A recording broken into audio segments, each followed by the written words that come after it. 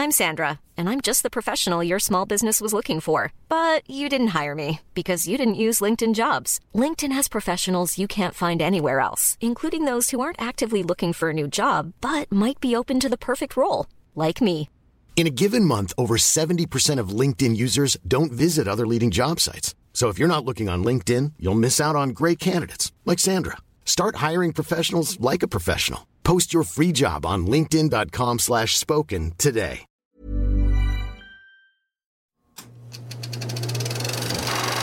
Good morning, everyone, and welcome back to the Grindhouse, where we drink coffee and talk about movies.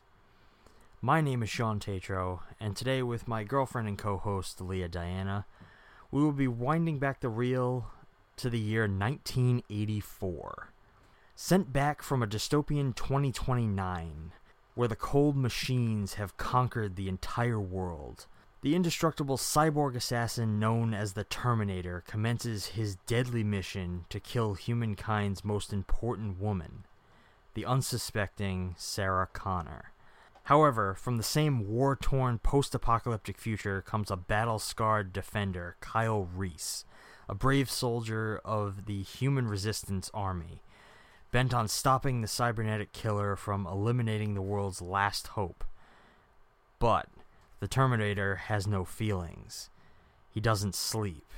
And above all, he won't stop until he carries out his grim task.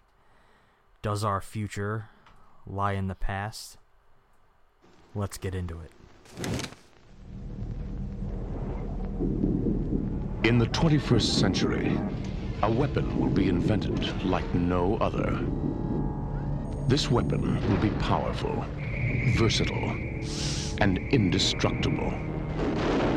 It can't be reasoned with. It can't be bargained with. It will feel no pity, no remorse, no pain, no fear.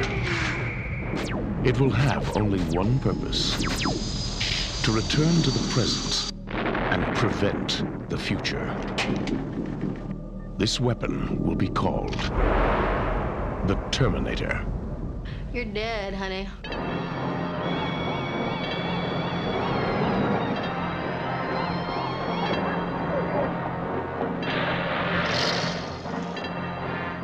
What day is it? The date! 12th May, Thursday. What year?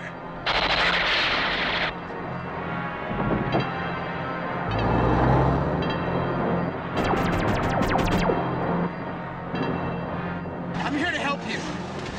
I'm Reese. DN 38416, assigned to protect you. You've been targeted for termination.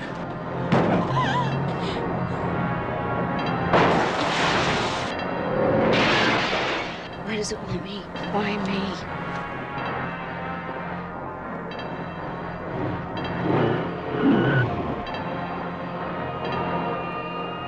Arnold Schwarzenegger is the Terminator. Your future is in its hands. Spread the word, you dirty cocksuckers. Tell all your grave robbing friends of what the matter is city now! The nightmare of insane murder. From the depths of hell. The angel of death.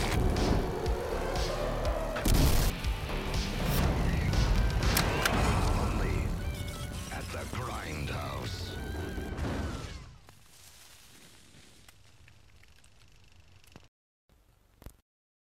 So I believe you have a story for our audience today. So, I bought a new bottle. Non-sponsored. It's called the Hydrate Spark. It lights up and flashes when I need to drink water because I'm really bad at keeping up with staying hydrated. So I bought a new bottle. It's all Bluetooth and bullshit. And while we were watching this movie, I received a reminder to drink my water. And it says, "Your body is like the Terminator. Hasta la agua. Take a sip, baby." That's horrifying. It's terrifying because we were at the end climax of the fucking movie, and I had to be like, hold on, pause. This just actually happened. I believe Skynet is working its way into the water filtration industry. And I am just like, I have never mentioned the word Terminator or the Terminator, ever. I don't even think we said it more than once today when preparing for this. I don't think we did. That's fucking terrifying. Just a little. Anyways. So, if you couldn't guess, today we watched James Cameron's debut film. Well, not really debut film, but the one most people know him for, The Terminator. Really? Because I'd think Titanic and Avatar now would be on the top of people's lists. Yes, I forgot this was James Cameron. This is the film that put him on the map. Okay. Even though technically he directed Piranha 2 before this. But nobody remembers that. I don't even remember that. This film was written by James Cameron and Gale Anne Hurd, who Gale Anne Hurd also produced the film. It stars Arnold Schwarzenegger, Michael Biehn, Linda Hamilton, and Paul Winfield. The movie was made on a budget of $6.4 million and grossed in $78.3 million at the box office. So it might have been a success. This was a monumental fucking success. Okay. And by Hollywood standards, this was made on a shoestring budget.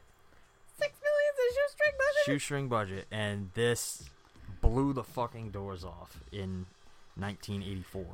Yikes. So how did you feel after watching it? I was bored. The whole time? About 80% of the time I was bored. Really? Yeah, okay, now I can officially say I've never seen this movie. Because I've seen the one where I've seen clips of the one where he says, "Hasta la vista, baby." You saw Terminator 2. Yes, and I'm sitting there the whole time going, where's the liquid cop? So that's the one I know. You had the experience that I think most people growing up had, where they saw Terminator 2 and never saw, or they either never saw the first Terminator or they saw the sequel first. So the first one didn't really do it for And I've them. only seen bits and pieces of that one, like when my dad would watch it on like a movie channel or something in the afternoon on a weekend. Right. I've never actually sit there because I never cared for this kind of movie. And I can tell you this, I was bored. I really was. I tried my best to stay engrossed in it. That hurts my fucking soul. But sorry. Oh my god. It did have some good points. The whole thing is a good point. Sure. Oh man. I'm sorry. I'm trying not to be completely crushed. Devastated. My soul is fractured. You're fine. There's many more movies I might like. Yeah. I didn't hate this movie. It just was boring. And maybe that's because it's a movie from the early 80s or mid 80s. And I've seen better action movies. I literally could have fallen asleep. So that's the thing. This isn't really an action movie. Like a thriller? You could call it a thriller. First and foremost, this is a slasher film. I was going to say, if you say this is a romance, I'm going to throw this coffee at you. This is it's got romance elements, but this is a slasher film. Just done with guns and robots. What? Yes. Take a look at it compared to anything like Friday the 13th. Well, not the first Friday the 13th, but like the later Friday the 13th movies. You have your main protagonist pursued by an unstoppable killer. The ending sequence is a perfect example of like the stalk and slash format.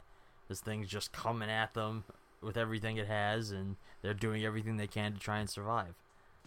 I'm still going to say action. It's an action horror. I think because but it's a slasher film. The Terminator movies are in that niche of action. Even if this was meant to be more of like a slasher film, it's still is like it's an action movie to me. Like you It can't is- put it in any other No. category for me. I think Terminator gained an action persona because of the sequels. But if this had been the only movie, like if they had not done it anymore and this was the only Terminator, I guarantee you it would be regarded as a slasher film. It would be an action slasher, Yeah, but an it's a action- slasher. I don't see this as horror. There was no horror to me. There was no scary to me. It was like, oh, okay. Well, this isn't your standard. It's not like a gore horror. It's a dread horror. This killer is coming after them, pursuing them throughout the whole movie. It's like if you were to. It's less related to like Friday the 13th, and more to like Halloween or even in some ways Nightmare on Elm Street, but like where you just have this force, this presence that's pursuing the characters each step of the way. Okay. But I'm gonna sit over here in my disagreement bubble. You can disagree all you want, but I'm not the only one who sees it this way. Exactly. And that's fine. You want to get into it? So, you're telling me this is 2029? Again, that's in 7 years. Once again, this is another example of like when this movie was made, they dated it in the distant future from 1994. But, of course, we're closing in on those future years, and actually one of them they mentioned we surpassed. It was 2015, I believe. 2015, yeah. But,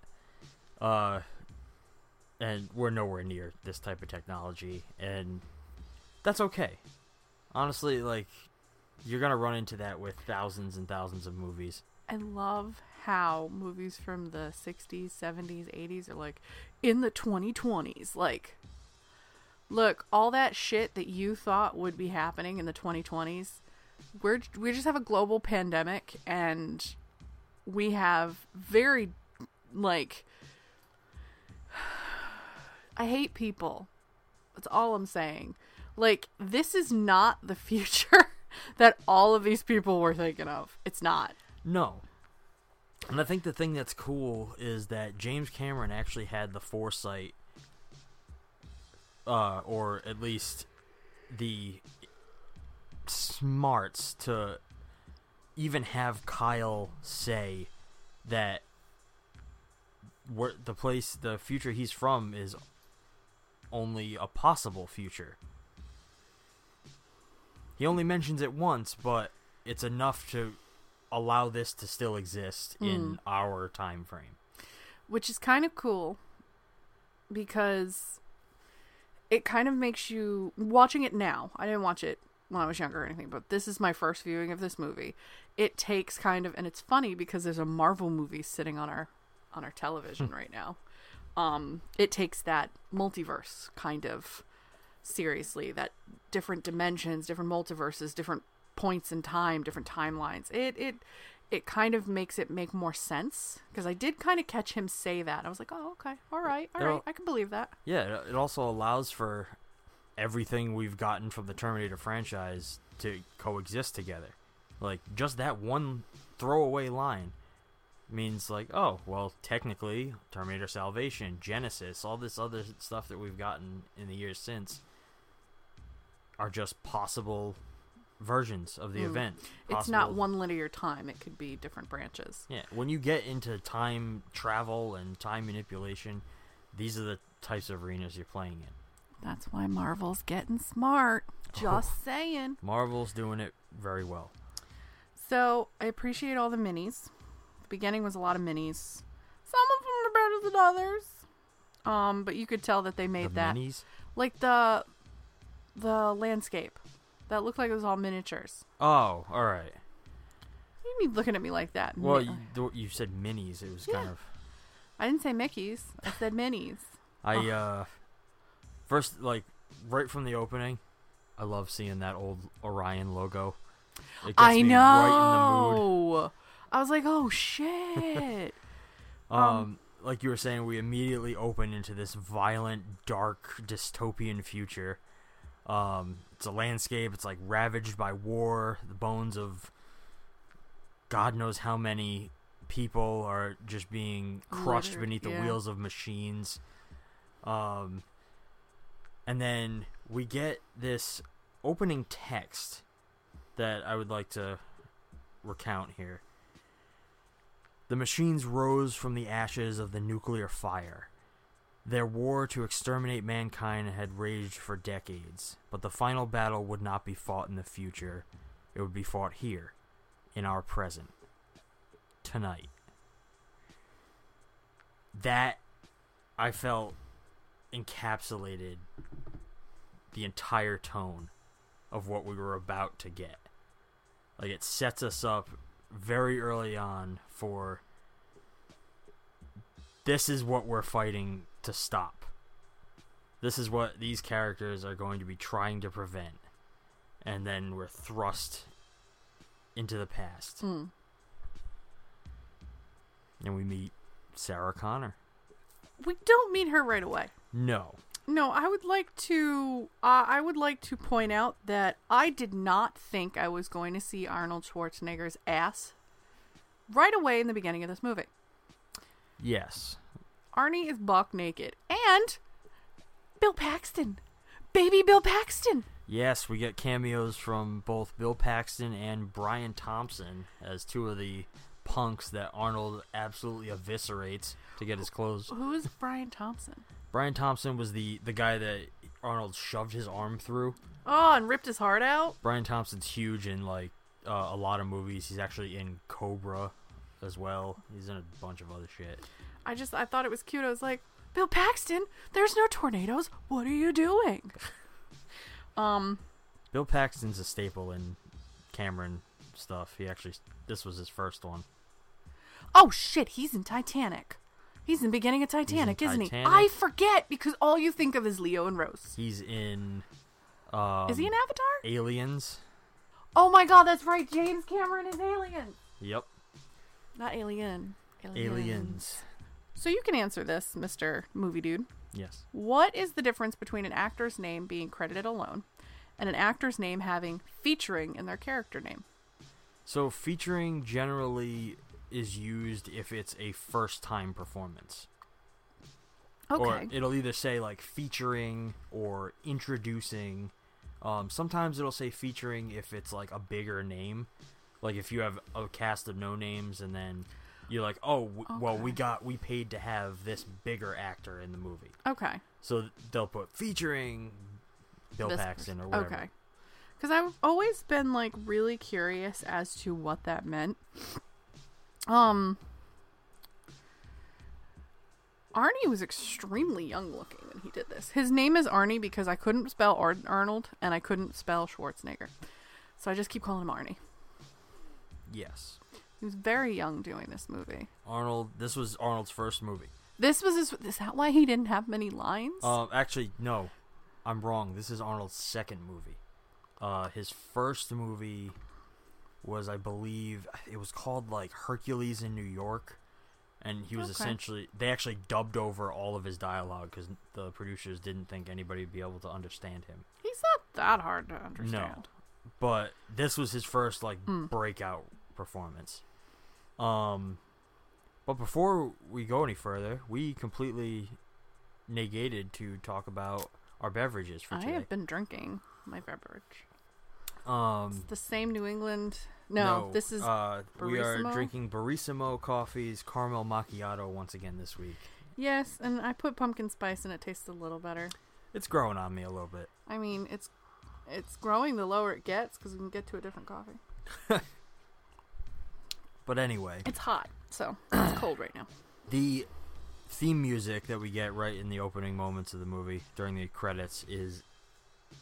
It's one of the most iconic film scores ever. I've never heard it before today. You've never heard the Terminator theme? No. And I've been to Universal Studios. Jesus Christ. And I'm like, I hear the... I'm like, it sounds like the cast of Stomp made this movie. Well, this is one of the most iconic themes in film history. Almost every film fan knows it. Mostly from Terminator 2. but this is where it began. The Terminator himself was created by Stan Winston, who, I don't know if you know, Stan Winston's probably one of the biggest effects artists there's ever been. He created all the effects in all the Terminator films, the Aliens, countless other things, and even though Stan Winston is no longer with us, his studio today continues to create some of the greatest movie monsters and stuff like that there are. Dude's good at his terrifying things.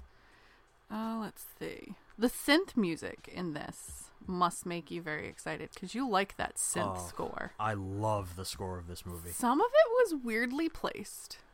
Some of it. Like, you can tell, you're like, this could have done without, like, a little more action-y, less synth. But it is the 80s. New wave synth was huge. It's the 80s, and you're dealing with a, like, cyber horror type of subject matter. Which, hilariously, like, I love the fact that Sarah goes into a club named Tech Noir. Yeah, that was funny. Basically what this movie is. I forgot how much, because we were introduced to Sarah and everything. I forgot how much I wish my hair could look like feathered 80s fucking hair. Oh, I know. Oh my god. It's really like, cool. just the oh my god, the volume and the bullshit that those girls can do with their hair. I'm like, well, that was flat hair. That was a detail I liked about this movie, is like, James Cameron doesn't make any effort to keep the movie ungrounded in a time period. Like, a lot of people will try and make a movie and they'll attempt to make all the actors wear clothing that aren't set in the period, like, that neutral they're in. Kind of. You'd see those pieces in everybody's wardrobe. This one, he fully embraces it. He embraces the music. He embraces the style. She's got feathered hair, tie-dyed shirt, acid wash jeans that are higher than mom jeans. I'm like, and she's got the white high top sneakers. Yeah. I'm like, dude, 80s. Like, there is no misplacing and where this movie was made. Because, like, the whole series has hinged on the fact that movie took place in 1984. Like, it actually, it being grounded in that time is perfect, I think. Like, I don't think it would have worked in any other time period. No. At least not as well. Yeah. The visual effects throughout this movie, like, there's not a lot of visual effects. Most of it's practical. Yeah. But, like, you get the lightning when they come through time, and the laser blast when you see the future stuff, and that stuff all looks really good still. Surprisingly. I thought it was going to look cheesy. I mean, I thought it was a little cheesy, but it wasn't cheesy enough to take me out of the film. It was cheesy enough to be like, oh, okay, I could believe that there are plasma guns in 2029. I could believe that it takes an immense amount of power to travel somebody in time, because they use lightning in Back to the Future too, which I think is after this. Yes, 85. 85. Yeah. It's the next year. So it doesn't take you out of it. Like, everybody assumes, oh, time travel, lightning. Oh, future plasma guns, pew, pew, pew. It's going to be laser. Like, you assume those things. So none of the effects took me out of it. Robo Arnie was a little, like, you could see the outlines and the effect. Sometimes the effect was a little, like... Are you talking about towards the end of the movie? Towards the end of the movie, yeah. That's the only time where I was like, it's not bad, but it didn't age well. I can agree. Towards the end of the movie, the Terminator, that effect doesn't hold up as well. But me personally, I love seeing stop motion. I don't care how janky it looks. Oh no, stop motion is amazing. It makes me so happy every time I get to the end of that movie and I see that stop motion animation combined with Stan Winston's puppet. It looks so good. I love every second of it. The only thing that takes me out with stop motion is the fact that you can see and I think that's just because we're so used to now digital effects and things are very streamlined. See, but I love seeing that. I don't hate seeing it. It's just kind of, it makes me go, oh, okay, this is a movie pre-digital CG becoming really good. That's all that means to me. I have if the whole movie's a stop motion, like Tim Burton movies, it doesn't take me out. I'm used to the fact that it's going to be stop motion good. Right. If you put stop motion in a movie, like, not as well, I want to say Ghostbusters might be. Ghostbusters has a few. Yeah, Ghostbusters has a few kind of where you're like, oh, that doesn't look very good. The Ghostbusters is a whole nother demon that we'll get to. Oh, yeah, eventually. Let's see. What do my notes say? I don't know how you felt about Arnold in this movie. Like, from the moment I first see him on screen, I feel like he does such an incredible job as the Terminator. Like, he presents this cold, empty, completely robotic nature. Like, every movement feels machine-like, and like, his physique probably helps because he's a very boxy person, so he has to when he stands up out of that fog in the very beginning and he's just super rigid and looking around, that is like, I feel like he sells that so well. He does, but also I believe he might be a little cold. He needs some pants. Well, I'm sure. Like, the moment that scene came up, I'm like, Arnold missed ass day. His ass is he's got a little butt. He's a little bodybuilder butt. I don't know. I don't like action movies. So this one was tough to sit through. Like, I'm sorry. I'm not an action movie person, but it was still pretty good. It was pretty good. It's like, okay, I've watched a classic. Cool. I'll take it. Some of the things that I noticed, when he crushes the toy truck in the beginning, it's very much foreshadowing for the end. Yes. I thought Arnold's character was a good guy. So I was fucking confused as hell in the beginning of this movie. I'm like, wait a minute. Like, I've seen the newest Terminator that came out. I've seen the previews. I've seen the trailer. I've heard of, like, the other ones. Like, I thought Arnold was the good guy and the other guy was the bad guy. I'm like, what is going on? He is in the following films, but this is how it began. I was shook. I'm sitting there like, wait a minute, isn't Arnold the good guy? What's happening? Well, that's what makes those sequels. That's what made Terminator 2 so impactful, which we'll get to eventually. Yeah, because it is in the wheelhouse, though. We're shortly after meeting Arnold, we are introduced to Kyle Reese, who's played by Michael Biehn. And, well, his introduction, he's violently thrown through time rather than arriving very elegantly like the Terminator. I'm very surprised that Michael Biehn didn't become like a bigger action star after this movie. He's really good in this. I love his performance in this, and I've honestly loved him in everything he's done. And he's done a lot. It always baffles me. Like, how come his career didn't take off? I think he was overshadowed by Arnie. Honestly, I really think that Linda Hamilton's performance and Arnold Schwarzenegger's performance overshadowed him so much that people were like, yeah, you're good, but what about these other two? Like, Linda had to be very young when she did this. Yeah, but even still, like, his performance throughout this is so strong. It is. Like, it's very good. He delivers intensity through so many scenes, like when he's trying to, like, save Sarah's life, or like when they're in the police station and everything. He, like,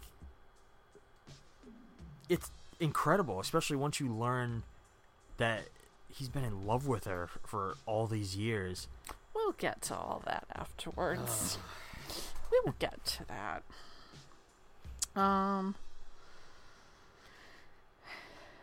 Honestly, I've seen so much of clips from the other movies that I was honestly thinking Sarah was going to be more badass.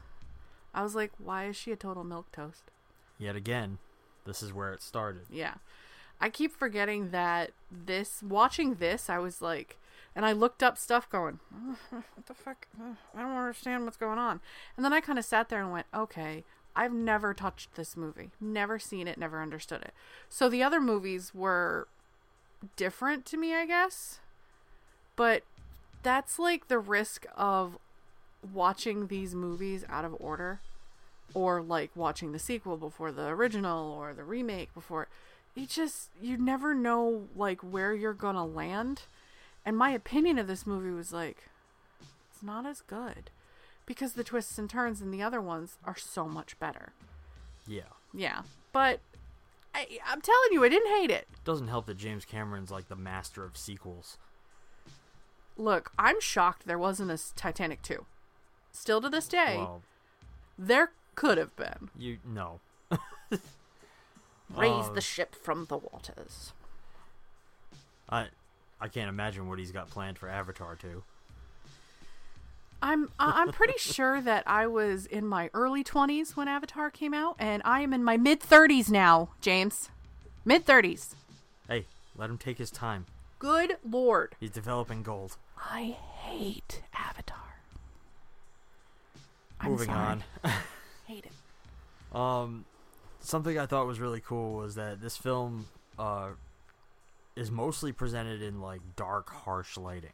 Yeah. Which, for me at least, it kind of bled that cold future into the present day.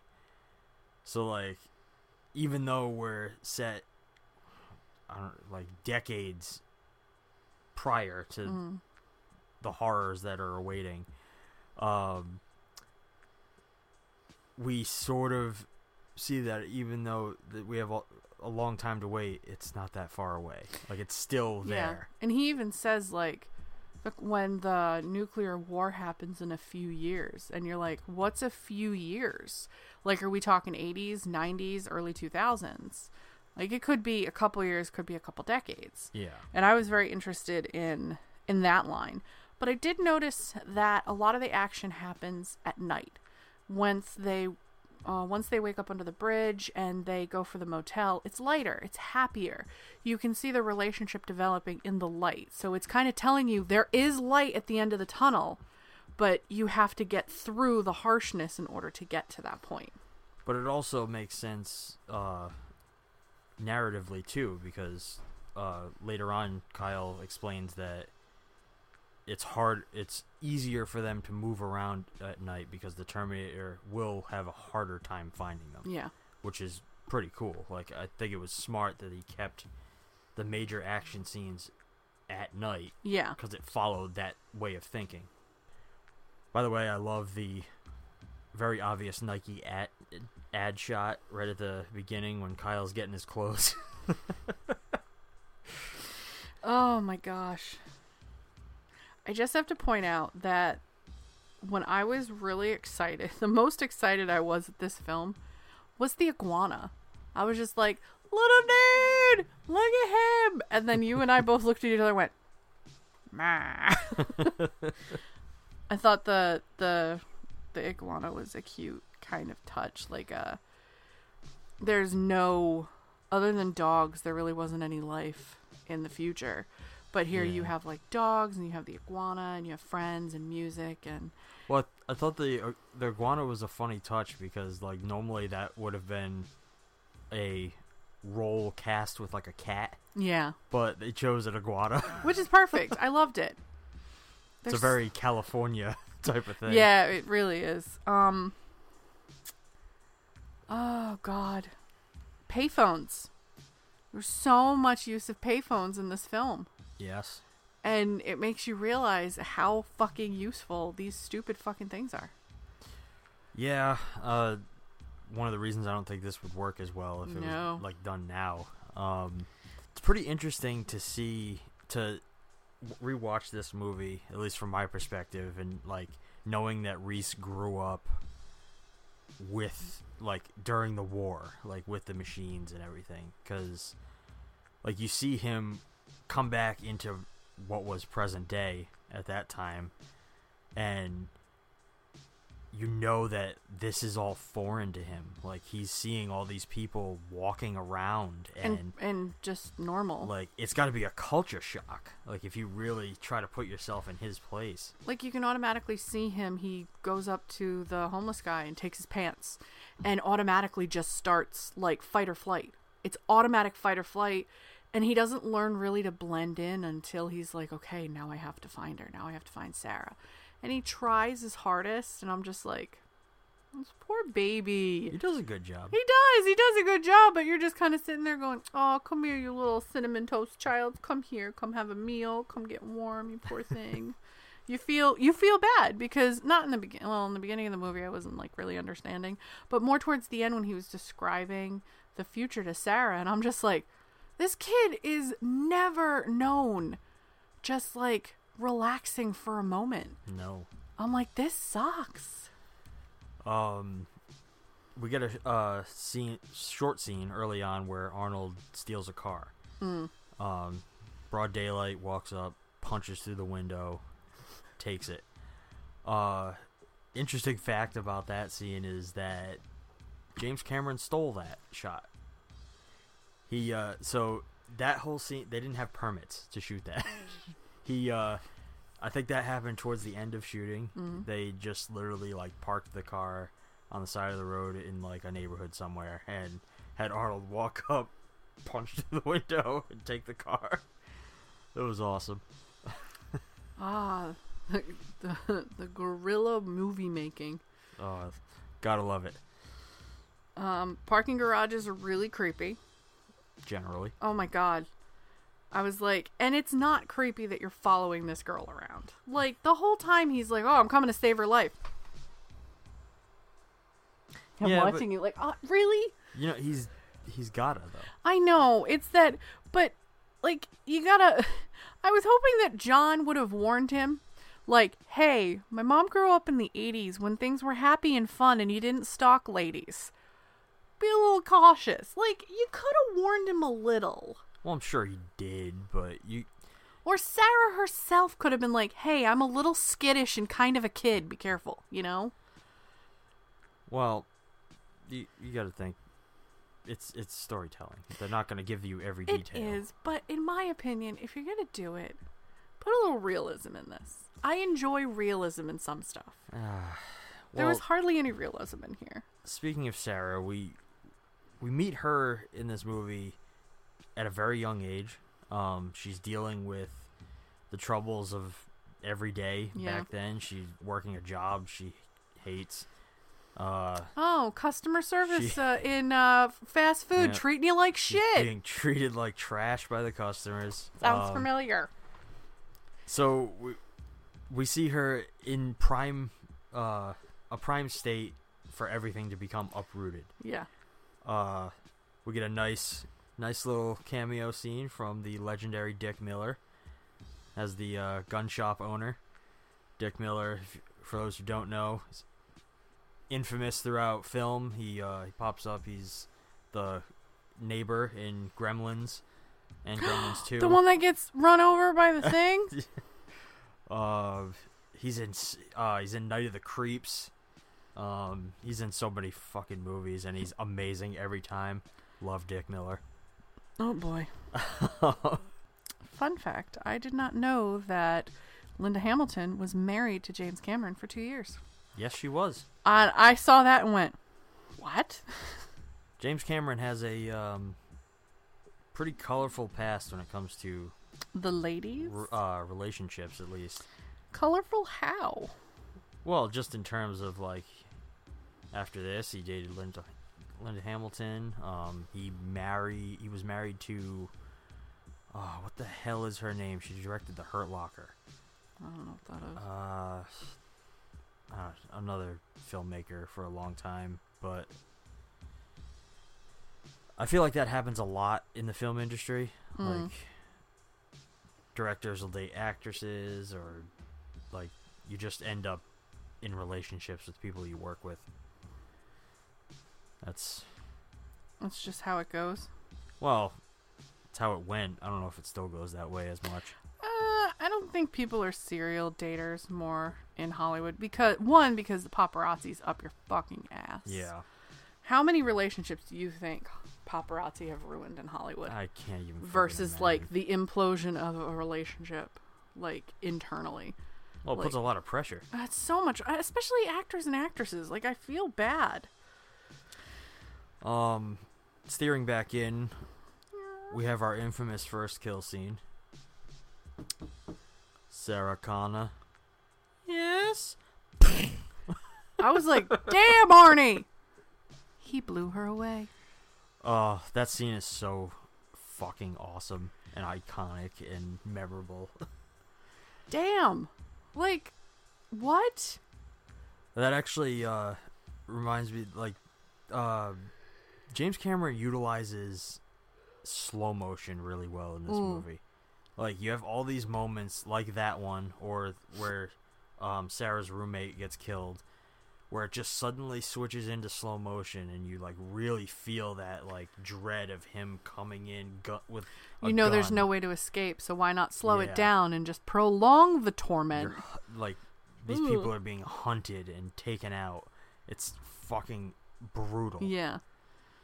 Cameron brutalizes the violence in this movie pretty well. Like, each moment is strong, impactful, terrifying in a lot of ways. A little bit, yeah. Which actually brings me to the tech noir scene. That scene, I feel, at least when I watch that now, feels so fucking relevant with the threat of active shooters that we have today. And how many shooters have gone up in nightclubs? Yeah. Like, it's very raw and it's very real. It's very scary. Like, you think of that, like, he did this movie, like, oh, this scene would be really impactful and really, but damn, like he gunned down a fuckload of people, and like, that's terrifying, but it shows you what the price of Sarah Connor is at that point. Like, she is so important that it does. Even Reese didn't care who he shot and who he did it in. It was more or less like, you're in the way, boom, bye. It was like, well, ooh. He had to protect her at all costs. The future literally depends on it. Oh man, like, I liked the fashion when we were in the techno noir scene. Very 80s, very leaned into what the fashion looked like in the mid 80s. The music, the feel, the very carefree spirit of people back then.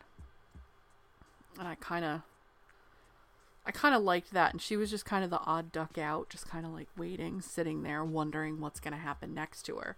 I mean, she's just realized that 2 other women named Sarah Connor were just killed. Violently slaughtered. It's like, woo! I liked that little moment where Reese sees the construction equipment and like he remembers back to his time. Yeah. I felt like that was a cool scene that like kind of puts you in his perspective, and like, oh, this is what life was like when all of this was just normal stuff. Like, it wasn't meant to kill the human race. It was just, everyday. But also, it gives you a look into his PTSD that he must have growing up like that. God. And I don't know, like, it's cool that he's not completely disconnected from it being in our time. Yeah. I mean, somebody coming back to, like, the 80s and that time could be like, oh, well, if I just live my life through here, I'll be fine. It doesn't matter. I don't have to go back. But it just shows how important and how much he loves Sarah Connor to put his entire life in existence on the line for it. Yeah. Well, because you also have to take into account that there's no way for him to go home. No. He's stuck there. He came back. And then they destroyed the machine, he said. Yeah. Something I noticed during the tech noir scene was that Cameron makes no attempt throughout the early moments of this film to showcase that visually that the that Arnold is a cyborg. It isn't until right after we see him take tons of bullets that we get our first look at Terminator vision. Yeah. And then right after that, we get Reese explains to Sarah what Arnold is. What he is. Yeah. I thought that was really cool because, like, I even noticed as he was taking the gunshots in the nightclub, you hear a couple of little metal hits in there. Oh, okay. And it was like, ooh, that's a nice touch because, like, otherwise you wouldn't have really known. You would have been like, why aren't you? You just got gunned down. Why aren't you on the floor? Like, what's happening? I mean, we knew going in, but, like, at that time... Going into the movie back in 1984, you didn't know shit. No, you were learning as Sarah was, essentially. Yeah. And then in Tech Noir, there is, and I know this is one of the most infamous lines from this movie. Come with me if you want to live. Yes, which is most notably, like, if you ask anybody on the street right now, you say, who says... Arnold Come with said me it. If you want to live. I thought Arnold said it. And He when did Reese not. said it, I'm like... Originally, What? It was Kyle Reese's line. But Arnold has re-said that line In other movies. in other movies. Like, come with me if you want to live. And... Sorry, I had to itch my ankle. It hurt. It itchy. And, like... You're sitting there like... I'm sorry, what? You didn't say this infamous line? This other kid who, you know, is a peanut butter cup fucking said this line? What? It kind of blew my mind a little bit. Yeah, it was a bad joke. I'm sorry. Well, fucking Arnold does get to say the infamous "I'll be back." All right, when we get there, I have a bone to pick with this line. I do. I have a bone to pick this. I was a little upset with Reese, like, screaming at her. She's fucking losing her mind. She's getting shot at. She doesn't know what's wrong with her. She doesn't know what's happening. She's trying to, like, he's screaming at her. Yes. It emphasizes the seriousness, but also I'm putting myself in the shoes, because I've been there, of a 19-year-old girl who is just like, stranger danger, get away. I want my mom. I want the police. Yes. You do have to look at it from Reese's perspective, though. He's doing everything he can to keep her alive. He knows the seriousness of the situation, and she doesn't. He's... he comes from a time where if you fuck up once, you're dead. Yeah. So he's trying his best to emphasize to her that she has to fucking listen to him. Yeah. You have to live or else all of this is gone. Yeah. And I understand where you're coming from, but I definitely, like, you have to look at it from his point of view. I like realism. Realism is where I'm at with movies and anything. And I think that's very realistic. Screaming at a 19-year-old girl? Yeah. Well, he's lucky he didn't get his face punched in with or kicked. Just like, wah. In that exact set of situations, like circumstances, yes, I think that's realistic. Modern days, I'd have a taser in his balls. There you go. And then Thanks you'd for be yelling dead. at me. Look, I didn't say I was a smart woman. I just said I was the woman, okay? I got a taser. That's all I need. We get a nice performance from Lance Hendrickson in this movie. He plays the second command cop, right? Yes. Yeah. He he later goes on to play Bishop in Aliens. Oh, that's why I recognize him. I'm like, who's this motherfucker? And Michael Biehn also is in Aliens. Bill Paxton is in Aliens. He carries a lot of people over. I gotta watch Aliens again. All I know is Ridley becomes a fucking babysitter. Ripley. Hiring for your small business? If you're not looking for professionals on LinkedIn, you're looking in the wrong place. That's like looking for your car keys in a fish tank. LinkedIn helps you hire professionals you can't find anywhere else, even those who aren't actively searching for a new job but might be open to the perfect role. In a given month, over 70% of LinkedIn users don't even visit other leading job sites. So start looking in the right place. With LinkedIn, you can hire professionals like a professional. Post your free job on linkedin.com/spoken today. Since 2013, Bombas has donated over 100 million socks, underwear, and T-shirts to those facing homelessness. If we counted those on air, this ad would last over 1,157 days. But if we counted the time it takes to make a donation possible, it would take just a few clicks. Because every time you make a purchase, Bombas donates an item to someone who needs it. Go to bombas.com/ACAST and use code ACAST for 20% off your first purchase. That's bombas.com/ACAST, code ACAST. Fucking Sigourney Weaver. The scene that made me kind of go ugh, was the Arnie mask and him ripping his eye out and like cutting his own arm to fix his thing, and just like I was so like his eye. You can tell he's a cyborg because when he's in the car, his eyebrows are completely burned off. Yeah, and it's just the face and the flesh, and his eye's damaged, so he has to pop his eye out, and his cyborg eyeball is showing, and it's like oh.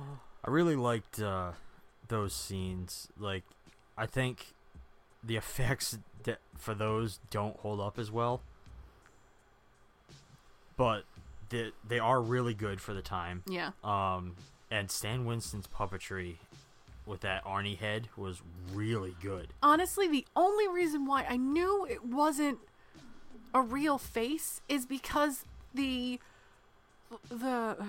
film is in too high definition and there's no pores. Yeah. It's a latex mask, you can tell. Yeah. Other than that, it still moved pretty well. Very good. And I'm like, the only reason why I can tell is because you guys did not anticipate Blu-ray and 4K.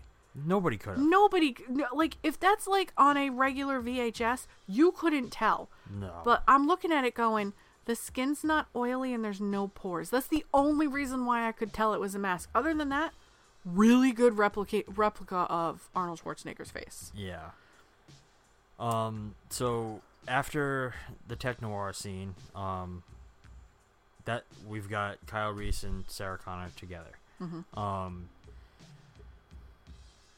There's a scene. They run through the parking garage. They're hiding from police, and they hide out in a car for a few minutes. Mm-hmm. And this is one of the big moments of the movie. This is where Kyle lays everything out to her. Yeah. He tells her about the future. He tells her about John, and why he was sent back. And I personally love the way that Cameron shoots this scene, because it's beautifully intense is the best way I can put it, because he has them both hunkered down in this car, and you imagine this whole moment from Sarah's point of view. Yeah. Like, he focuses you mostly on Kyle's face as, like, he tries to emote to her how important she is. And, like, imagine being in her shoes and being told that you're the savior of the world, essentially. You're the mother of the future. Like what? Your son is humanity's only hope. Like, how heavy is that? That is insane. I mean, at one point, I had put... What did I write? After he hands her the gun in the motel, I'm like, imagine if she just shot herself in the head right now. Like, that's what I thought. Like, this is such a heavy thing to put on this 19-year-old girl that I just saw that gun and I was like, Sarah going, you know, there's a way out. Like, and I wonder if that character, not Linda Hamilton, obviously, but that character would have ever looked at that gun being handed to her like, do I want to do this? Do I not? And you can see her change throughout the movie to the point where when Reese really gets injured in the warehouse, she goes, on your feet, soldier, now. And you're like, there it is. There it is. I love that, because you have that scene where he's explaining to her that this was his chance to meet the legend that taught John everything he knew. Yep. And you're like, at that moment when he's telling you that, how does she become that person? But then, like, you see her dress his field wound, and she's just naturally good at that. Mm. And then you get the on your feet soldier line later, and it's like, it's in there. Yep. It's in there even though she doesn't know it. Plot twist, Sarah taught Reese everything, who in turn taught John. Like, it's a weird fucking circle. Well, Reese taught Sarah. Reese taught Sarah, and there's like, oh, I wanted to meet the legend who we learned everything from. So in all technicality, Reese taught himself. Yep, Reese taught himself.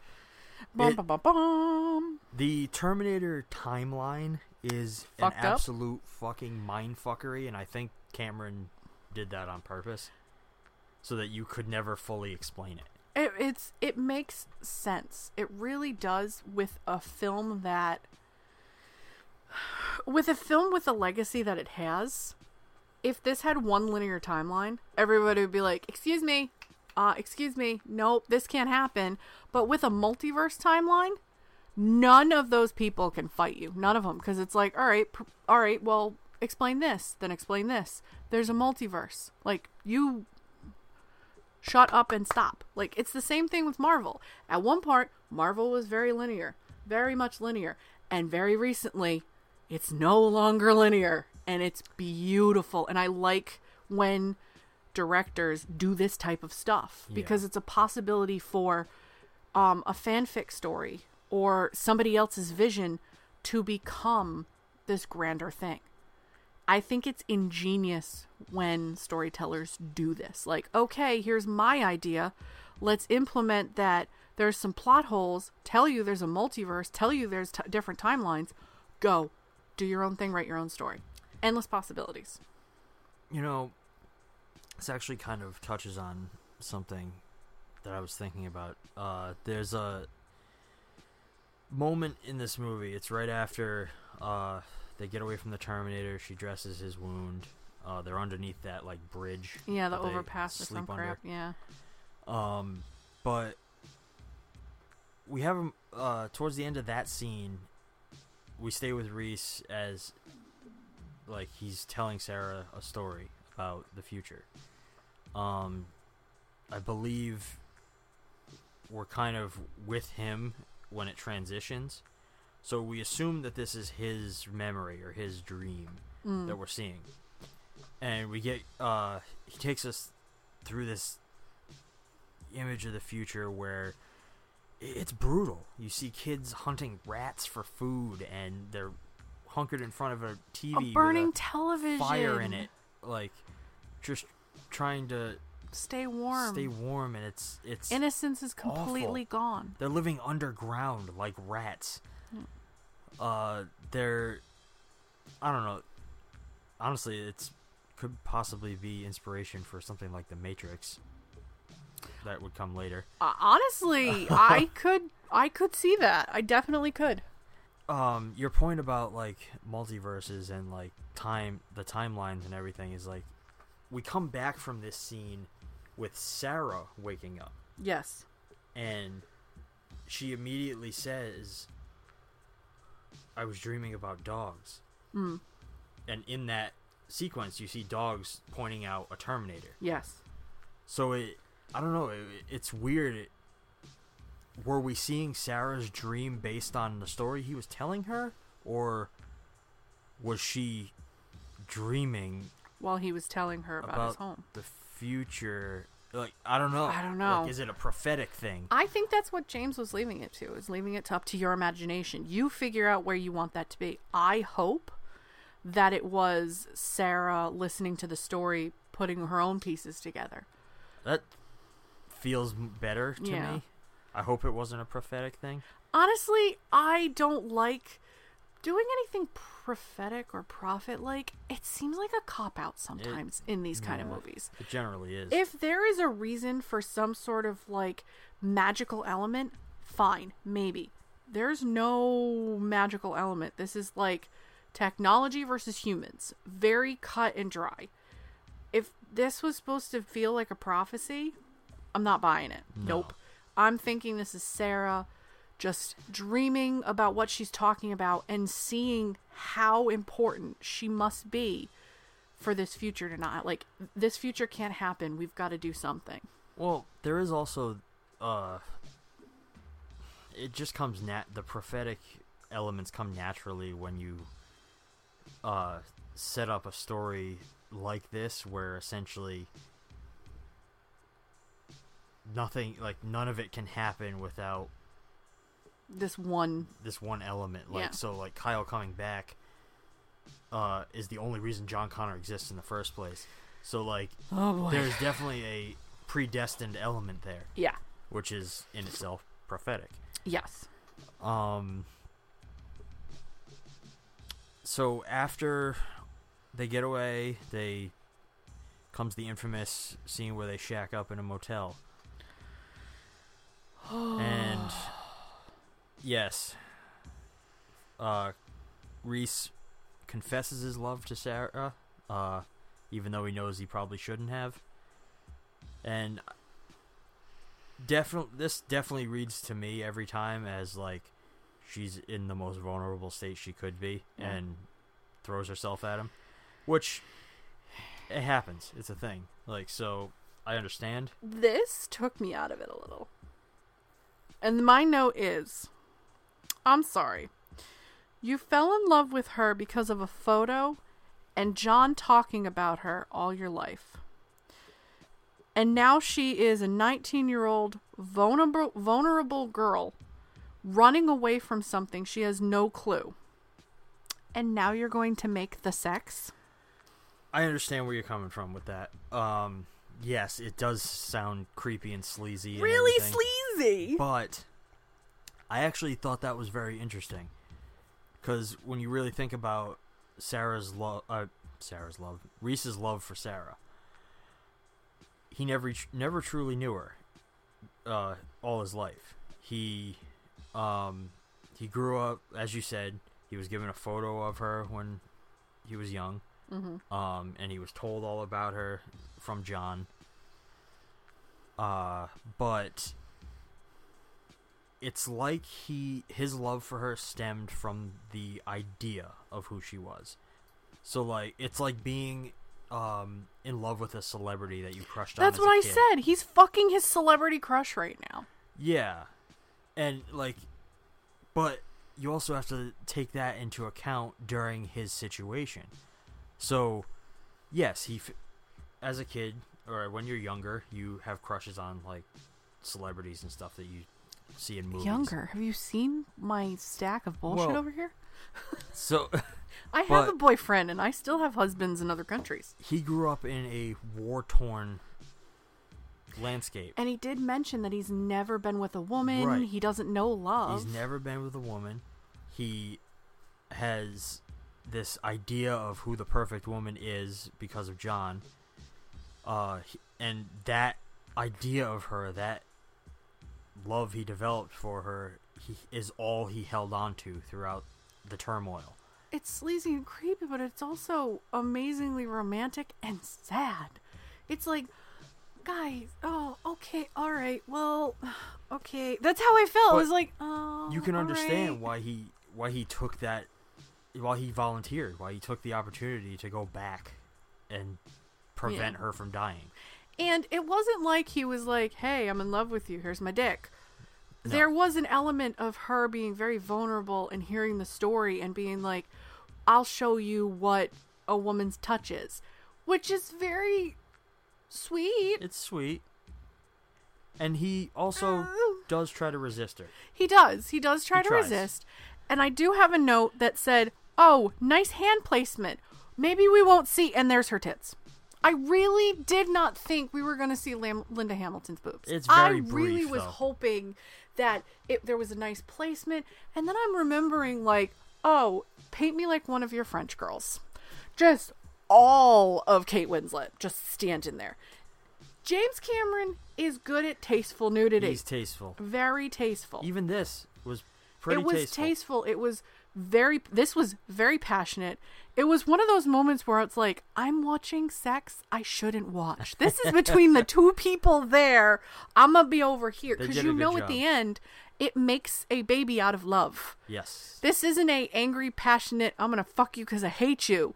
This is, we're fighting for our lives. We don't know what's going to happen. And I feel like Sarah knew where John was going to come from, but Reese didn't. Like, Reese was like, oh, never in a million years did I think John's my kid. See, I actually believed the same thing for a long time. Like, I figured Reese never had that notion in his head. However, really listening to it this time, I wonder if he did. Or if he put 2 and 2 together once he was in the future? Well, no, not so much in the future. Like, it's felt like when so right before they have sex. Make the sex. He's explaining, that's when he tells her about the picture. And, like, he gave me a picture of you once. I never knew what it meant. Oh, because she does say to John on the thing that's your father. And he's like, oh, she never mentions his dad. Ever. Which I definitely don't think John ever told him. No. But I think he figured it out. Or he put so much pressure on, Kyle, you have to be the one that goes back. You're the only one who can save my mother. Yeah. Because you're going to save her with your dick. But I think that was... Right? I think he knew. It was like why one of those things where he's going, no. Do I get to fuck your mom? Like that realization, like, why? Can you imagine if he had gotten to go back? He just comes through the time portal. He's stark naked. He comes back. He's breathing heavy. He's like, John, I fucked your mom. Dude, not cool, man. You wouldn't be here without me. Come give Daddy a hug. God, that would have been hilarious. Oh, my God. Oh, Jesus. So after that wonderful bullshit, I was really, really upset that the Terminator killed her mom. Yes. I was so pissed at that. I'm thinking to myself, no, he wouldn't stoop that low. Or maybe she's just genuinely talking to her mom on the phone, and I'm like, he can mimic. Yep. He's a robot. No, why would you kill her mom? That's so heartbreaking. And that's why she's on the run. Because she has nobody. Exactly. She loses everyone. And John becomes her whole fucking life. Which is why she dedicates everything to making him the man he's supposed to be. Oh my God, like this whole, like, there's a circle of fucking life here, and it's just fucked up, man. It's brutal. Oh. This is a brutal story. Like, I love this movie. Like, I always have. I like most of the Terminator stuff, barring some rough moments it's had. Are all of the rough moments in our wheelhouse? No. Because I know that... Almost none of them. Genesis, people were pissed. The only two we get to cover are this and Judgment Day. You never saw the newer one that came out a couple of years ago. I did not, and I do need to. I need to watch it. Did you ever watch Genesis? Yeah, I have Genesis. The one with Matt Smith? Yeah. That one's not terrible, but I can see why people hate it. I mean, a lot of people are, for movies like this that are classics, people are very purist about it. Like, if you, Star Wars, if you fuck with the story that they perceive in their head, you're an asshole. Yeah. Cut, clean, dry, done. We get fucking Rian Johnson trying to come back from that one. He's succeeding. Honestly, I'm going to go out on a limb. I'm going to get hate. I didn't see that much of a problem with the Star Wars movies because it could be a multiverse thing. There are so many stories that Disney took out of canon after Jedi, and I was really pissed about that because I loved the Solo twins, the Skywalker kids, Mara Jade. I love all that. Disney's already come out saying that episodes 7, 8, and 9? Yeah, they're not canon anymore. Are not canon anymore because people got upset. Honestly, don't backpedal. Do not backpedal. No, own what you Stand did and fucking your move on. ground. Yes. People are still going to go see them. Yeah. I'm still going to watch them. Why? Oh my God, Adam Driver. We're not going to dwell on Star Wars here, though. Look, once we get to Star Wars, guys, it's going to get a little violent. Because I am a episode 3, 4, 5. No, 4, 5, 6. Like, yeah. I hate the prequels. I'm not the biggest fan of the other ones, but I have opinions, and I'm sticking to them. So then we get to the big climax of the whole movie. Oh, yes. I hated the music. Really? The music seemed very, like, it was the synth music, but it had a little bit, like, of an orchestrated background.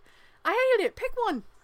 Well, if you notice throughout the entirety of the movie, there's a a clear divide in the score. So like when you're with the Terminator, you have that very heavy percussion based bombastic kind of tone, and then when you're with all the other scenes are synth driven. Yes. So like I think that ending kind of brings them together. I didn't like it.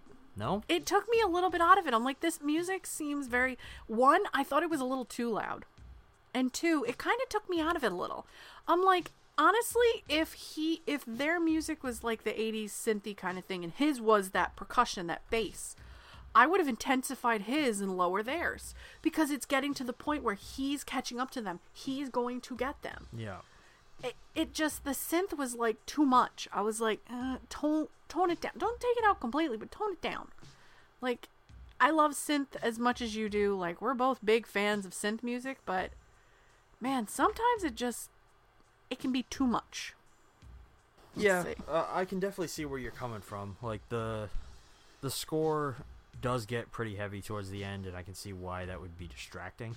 It's just, it took me out of it just a little bit, especially when they're running from a truck. They're running from a truck. That was interesting. But this is why it was creepy, because it just flashes at you. Gotta obey the water bottle. That ending, though, however, does showcase to you that this thing is fucking unstoppable. This motherfucker is gonna keep coming even if you blow the bastard to pieces. He was driven over by a semi, blown up, and I'm sitting there going, fucking Sarah, stay behind that motherfucking wall. He is not dead. He is coming up like the fucking Crypt Keeper, like, I'm coming to get you. He was blown up twice. Exactly. Twice. In the same scene. Okay, both Reese and the Terminator, when they're point blank, they're great. They're great at shots. Why do they keep missing each other when they're point blank? Every time. It's like, I realize it's a plot device, but like, shoot one of the other one in the leg. It's the writing. They have plot armor. I fucking hate that. Annihilate the bitch. Fuck the plot armor, kids. Oh, let's see. I'm saving that for my favorite line then. Arnie's one-liners in this movie are fucking amazing. Fuck you, asshole. Fuck you, asshole. That explosion of that truck. Huge. Wow. And the actress is right there. Yeah. They did a good job. I want to know if she shit her pants or not. I need to know, because I would have heard that and been like, that's a lot of heat. And I've shit. Like, ooh. I was actually trying to tell if that was a composite. I don't think so. There were a couple shots in there that, like, it all happens very quick. The cutting gets really intense. So, like, there was a couple shots I was like, it almost looks like she's composited in front of it. Almost, but the shadows and the intensity of the oranges on her body make me feel like she went, sure, let's try this. I mean, they could have matched it, but I don't know. Linda Hamilton is a fucking badass. That's true. She has a reputation, and what if this was her first movie where she went, let's see what happened, just don't get the hair, there's a lot of Aquanet in this, you know? The climax of this movie is pretty iconic in its own right. I mean, essentially it was the inspiration for for a big scene in Child's Play 2. Which I've never seen any of the Child's Play movies. We will get there. I have never seen the climax of this inside the plant. So you probably noticed me doing I kept fidgeting because I'm like, oh my god, she's gonna get crushed. Like, I got nervous. The climax got me. Pretty tense. It is tense because I've never seen it, and I was like, please don't hurt her. If you hurt her, I will jump through the screen and kill all of you. Don't hurt her. We get the unfortunate death of Kyle. That was necessary though. It was necessary. So mad, but it was like, no, this makes sense, son of a bitch. But it was perfect. And you know, James Cameron has an affinity for falling in love in a brief period of time in his movies. James Cameron, Jack could have fit on that motherfucking door, you asshole, and he could have survived. Will you We're not. I'm not letting it go. We're not. No, we're talking about James. I'm gonna call him out not for his at bullshit Titanic every yet. time. Titanic is gonna be long. It's gonna be so long. But anyways, he does like love fast and Die Hard. Yeah. Love fast, Die Hard. Like they were intensely like they would have built a life together. Well, Sarah says it pretty well in the end that like they only knew each other for a few brief hours, but they loved for a lifetime. Oh my god, it must have been some real good sex. Damn. But it was really cool. Like he does that often. If you take into account this, Titanic, fucking even Avatar. Like, yep. Love happens quickly, and I get it. It makes the story stronger. Yeah. And he uses it very fucking well in this movie.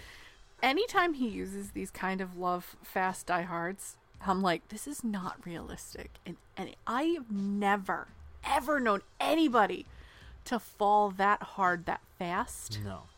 But it is the fight or flight thing. Like, what are your main instincts when you're just a basic life form? Fight, flight, fuck, procreate, keep going. Like, yeah. it covers all the bases of what a war-torn kind of world would look like to him versus her now being thrusted into this. Yes. It makes sense. It's stupid. It makes sense. This climax also gives us quite possibly one of the best final lines. You're terminated, fucker. I started laughing. I was like, I love it. That was so good. It's a good send off, and I also thought the final scene of the movie where we see Sarah, she's pregnant, and the little boy takes the photo of her that would then be given to Reese later in life. Yep. And the last shot we see is her driving headlong into the coming storm. Like, it's so telling of what's to come. That's a matte painting, by the way. Oh, of course it's a matte painting. That was definitely. I was like, you guys could have gone location with this, but I get the storm thing, so it's fine. But it's really good. It is good. Yeah, I guess that about brings us to overall thoughts about the film. It was boring. I'm sorry. It takes a while to get me. I don't get into it until the end. And that's when I get into it. The story is unrealistic. It's too actiony for me. I've never liked action movies. I never have. There are some action movies I do like. This is not one of them. But it is a good film. It is a good classic. I understand why. I understand why the one-liners and the lines that have been said for years have been said for fucking years. I will say, it's good. Not my cup of tea or coffee, as, you know, we drink. But still good. For me, this is a fucking classic. I love this film. I'm never not going to love this film, even with the some minor flaws that it has. This movie kicks so much ass. It's an action classic. It's a slasher classic. It's the birth of Arnold as a fucking icon. I'll be back. I love this movie. I'm never gonna not. It's hard to see it as anything but a great film for me. I have to ask, how old were you when you first saw this movie? This one? Ooh. Because if you tell me a certain age, I'm going to be like... No, this one... Excuse me, Sean's mom, there were titties and sex in this. Why did he go watch this? This one, I'm pretty sure I saw this after T2 growing up. So you saw the second Terminator before the first one? Yeah, and I still love this one more. Well, I can see why. From your perspective, I've known you for a little bit, and I kind of understand how you think. I understand why you like this. It ticks all the boxes for you. And it's a slasher. This is in all of your, like, yup, this is perfect. I see why this is a classic for you. I see why it's not for me. It's just not what I like. It's not my kind of movie, so. Well, I can understand. It still breaks your heart, though. It does. Because it's rare that I meet somebody who doesn't like the Terminator. So, I don't know. I get it. Favorites. Favorite line. I have a couple of them. That son of a bitch took my pants. And I'm going to make a belt out of you. For the iguana when the iguana scares her. Those are my two favorite lines. I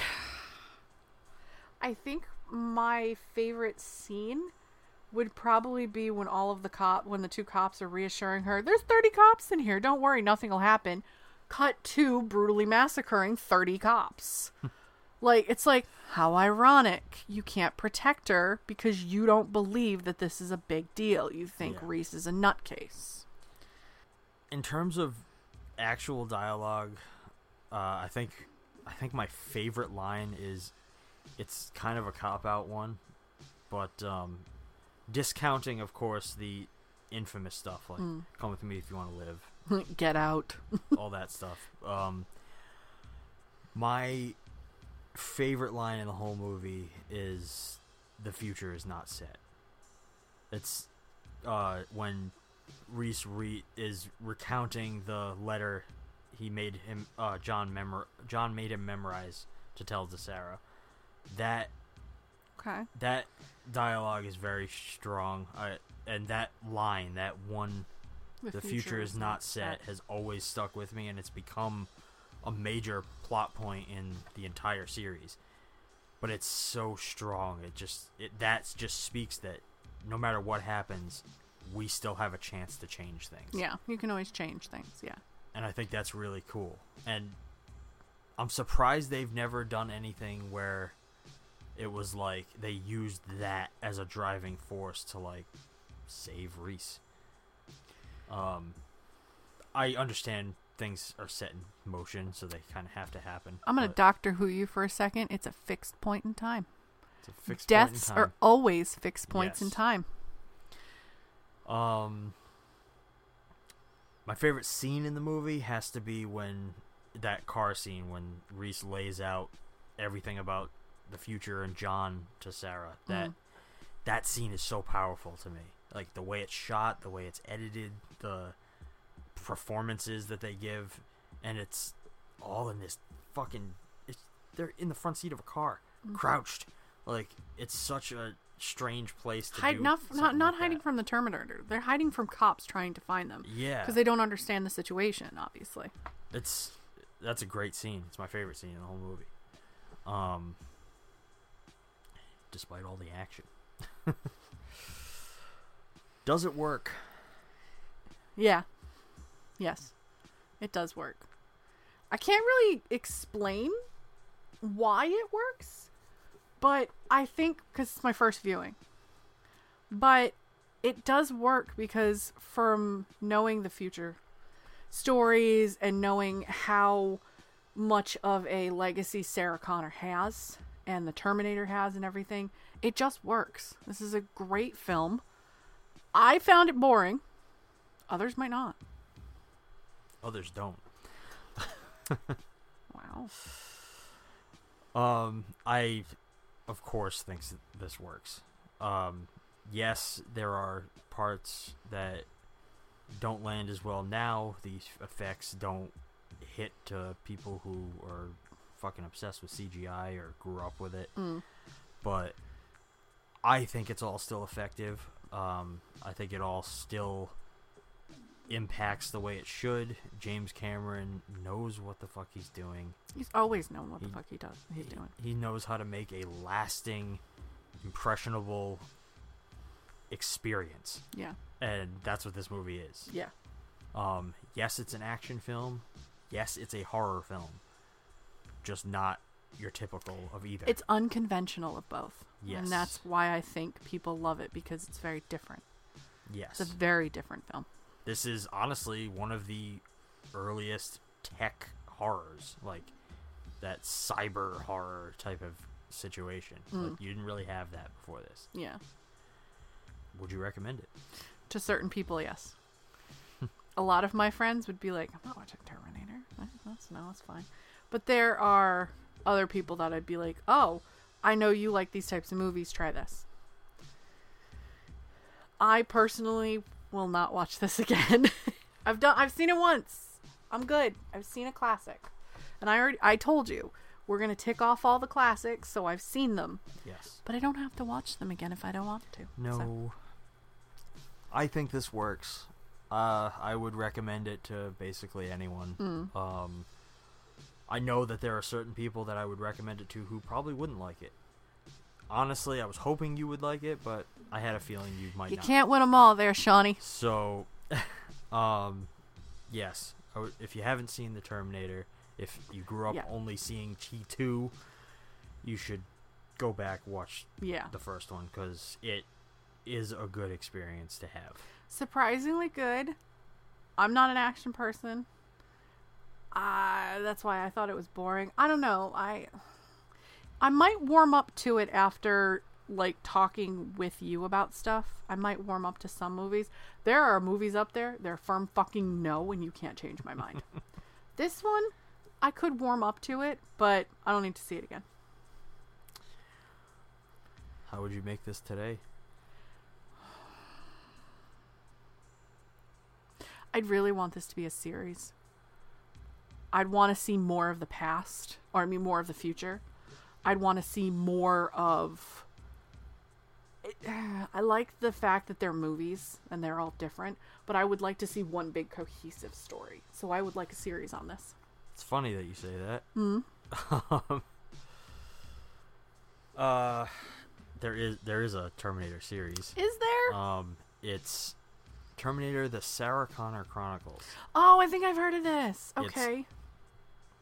It's somewhat. It has its enjoyable moments, but have you watched all of it? Yes. It got canceled after like the second or third season, but for good reason. It was ultimately terrible. You can't win them all. I personally, they're gonna make sequels until they drive this thing into the fucking grave. Or Arnie or Linda die. Or Arnie or Linda. No, honestly, I think they'll continue after that. You think so? But I don't think this should be made today. I think it worked when it did. If you're gonna do anything more with the Terminator franchise, just use the first film as a jumping off point. Treat the timeline like you would any other timeline. It's fixed. Like the Halloween timeline? We're not getting into that. That's another day. That's a whole other can of worms. But yeah, I don't think this should be like, nobody should try to remake the Terminator. It's not. You can't outdo Cameron. Nobody's ever going to. Don't even fucking try. Michael Bay might gun for it. Michael Bay is gonna fail. Wow, we have the same opinion about Michael Bay. Is this exploitation or other? After your explanation, yes. Explain. So you said this is a slasher film. This is an action film. This ticks a lot of boxes for the Grindhouse checklist. I believe it is definitely for a certain type of people. Back then, it just happened to catch a hell of a lot more people than anticipated. I see it more as an action film, so I think it ticks like the action, suspense, romance, but I think because of the slasher aspect, it is exploitation. To some degree, I will agree with you. I do think this can be quantified as an exploitation film. It's not. It's more of a like a mainstream film because of its popularity. And its success. And its success. But if you were to take the success away and just strip this down to just what the film is, yes, I think I do think this is something you would have seen in exploitation in grindhouse cinemas during the early 80s. If this didn't do well, that's exactly where it would be. Yeah, honestly, it may have played in them anyway. Yeah. Yeah, it's a slasher film. It milks its plot for what it can. Like, you get nudity, you get violence, you get action. You do have a little bit of humor. There is a little humor, yeah. There's murder, there's mayhem, there's fucking... There's absolute chaos at points. Lots of death. The fucking antagonist is a murderous machine from the future. Like, that's a very exploitation idea. Yeah. So, yeah, I would say that this qualifies as exploitation. Do you have anything else you'd like to say about the movie? I didn't hate it as much as I thought it would. I'm glad to hear that. Going through this, like, you guys heard my reaction to the trailer when we watched it last week. I was like, I don't want to watch this. I don't want to sit through this boring ass movie. It wasn't that boring. I got bored because it was just, it's not my cup of tea. But I can see why people love this movie. It's very different. Like, hearing someone else's opinions about a movie that I don't like definitely makes you go, all right, okay, you have a point. Yeah, okay, you have a point. Point in case why we're doing this. Yes. Somebody like me who could absolutely hate a film. I hate that film. I'll never see it just based on the cover, what people have talked about. But actually physically watching it, it's changed my mind a little. I won't ever watch it again, but I can say, I watched it. I enjoyed it. You know, hopefully it's not just us changing each other's minds or getting each other to think a different way. Hopefully some of you give movies a second chance because of this. Yep. Hopefully we can have guests at some point and see what they think. And I would love to have a guest who can't stand a certain genre of films on. Yeah. Make them watch a film. Like my younger brother. Hates horror films. He hates horror films. He's not a horror fan. Horror physically bothers him. I would love to be like, all right, well, here, read this synopsis. Watch this with us. We really want your opinion on this. And we'll pick a movie that's not too bad. I mean, he actually expressed to us a couple days ago that he would do this. But we're like, we're going to make you watch horror. And he's like, oh. But I would love that. You know, I would love to have him on to watch a horror film and be like, what do you think of horror during this era when it wasn't so scary, when it wasn't so crazy, you know? Yeah. So. Well, that about brings this discussion to an end, but don't go anywhere just yet. Stay tuned for the coming attractions. Ooh.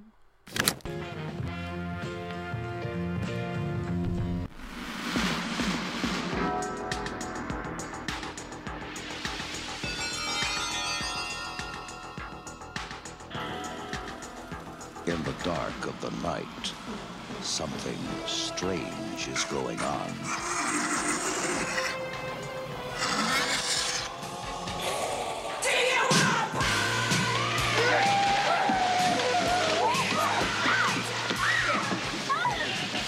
You see that movie, Night of the Living Dead? Sure. They ship those bodies. Well, say hello. The dead have risen from the grave. Mister, there's 100 of those things out there. How many did you say? 100? And now the question is, how do we get them back into the ground? Bert, Frank, we have a little problem. 4 left. 10 right.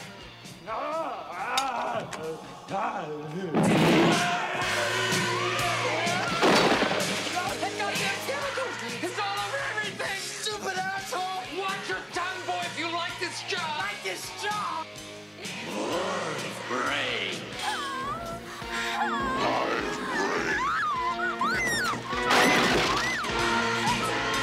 Medical science is baffled. And it's a puzzle, because technically, you're not alive. Why do you eat people? Not people. Brains. How do you kill something that's already dead? Well, how do I know, Fred? I don't know. Let me think. It's not a bad question, Bert. In that movie, they destroyed the brain to kill him. Is that what they did? The brains, right. Brains! Brain! The brain! I hit the brain! Oh! Get it off! Get it off! Get it off! Get it off! Get it off! Get it off! The military is nervous. How was your day? Usual crap. The police are confused.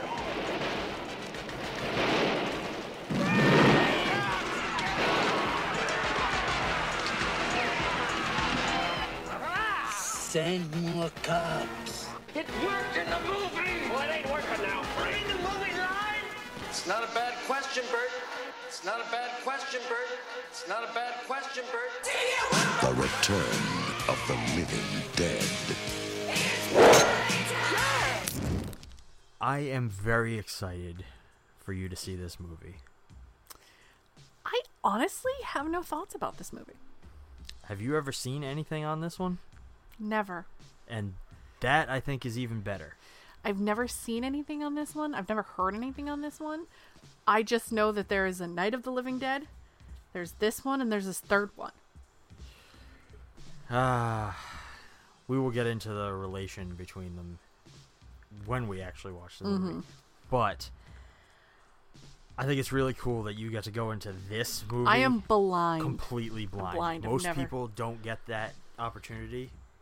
I think you might enjoy it. I went in Sleepwalkers blind. Oh boy. But that was an interesting experience. Yeah, it was a ride. Oh boy.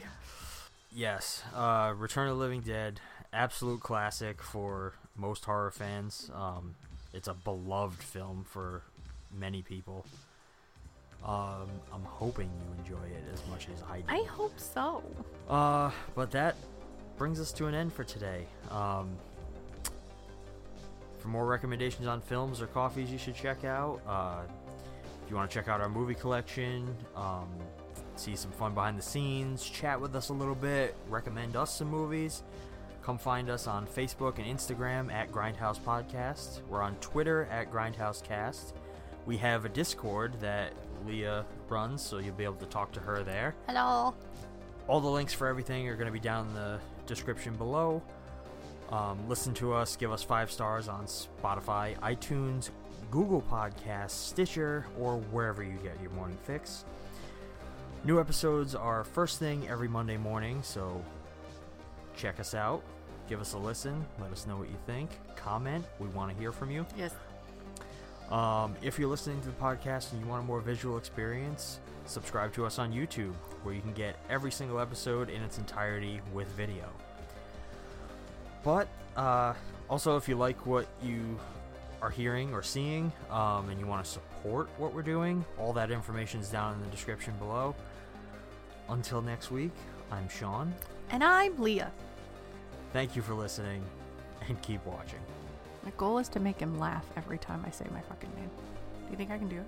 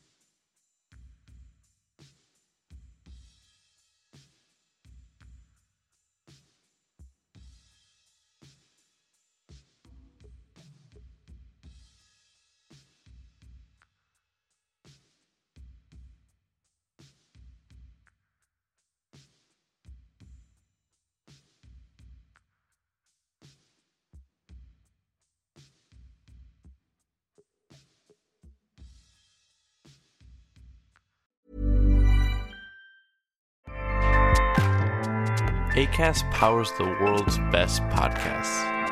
Here's a show that we recommend.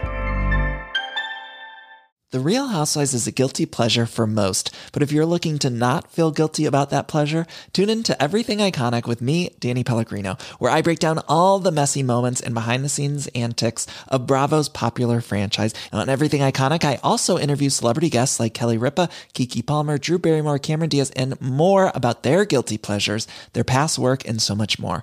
So if you're pop culture obsessed and find yourself watching way too much reality TV like me, tune in to Everything Iconic with Danny Pellegrino, wherever you listen to podcasts. Acast helps creators launch, grow, and monetize their podcasts everywhere. Acast.com.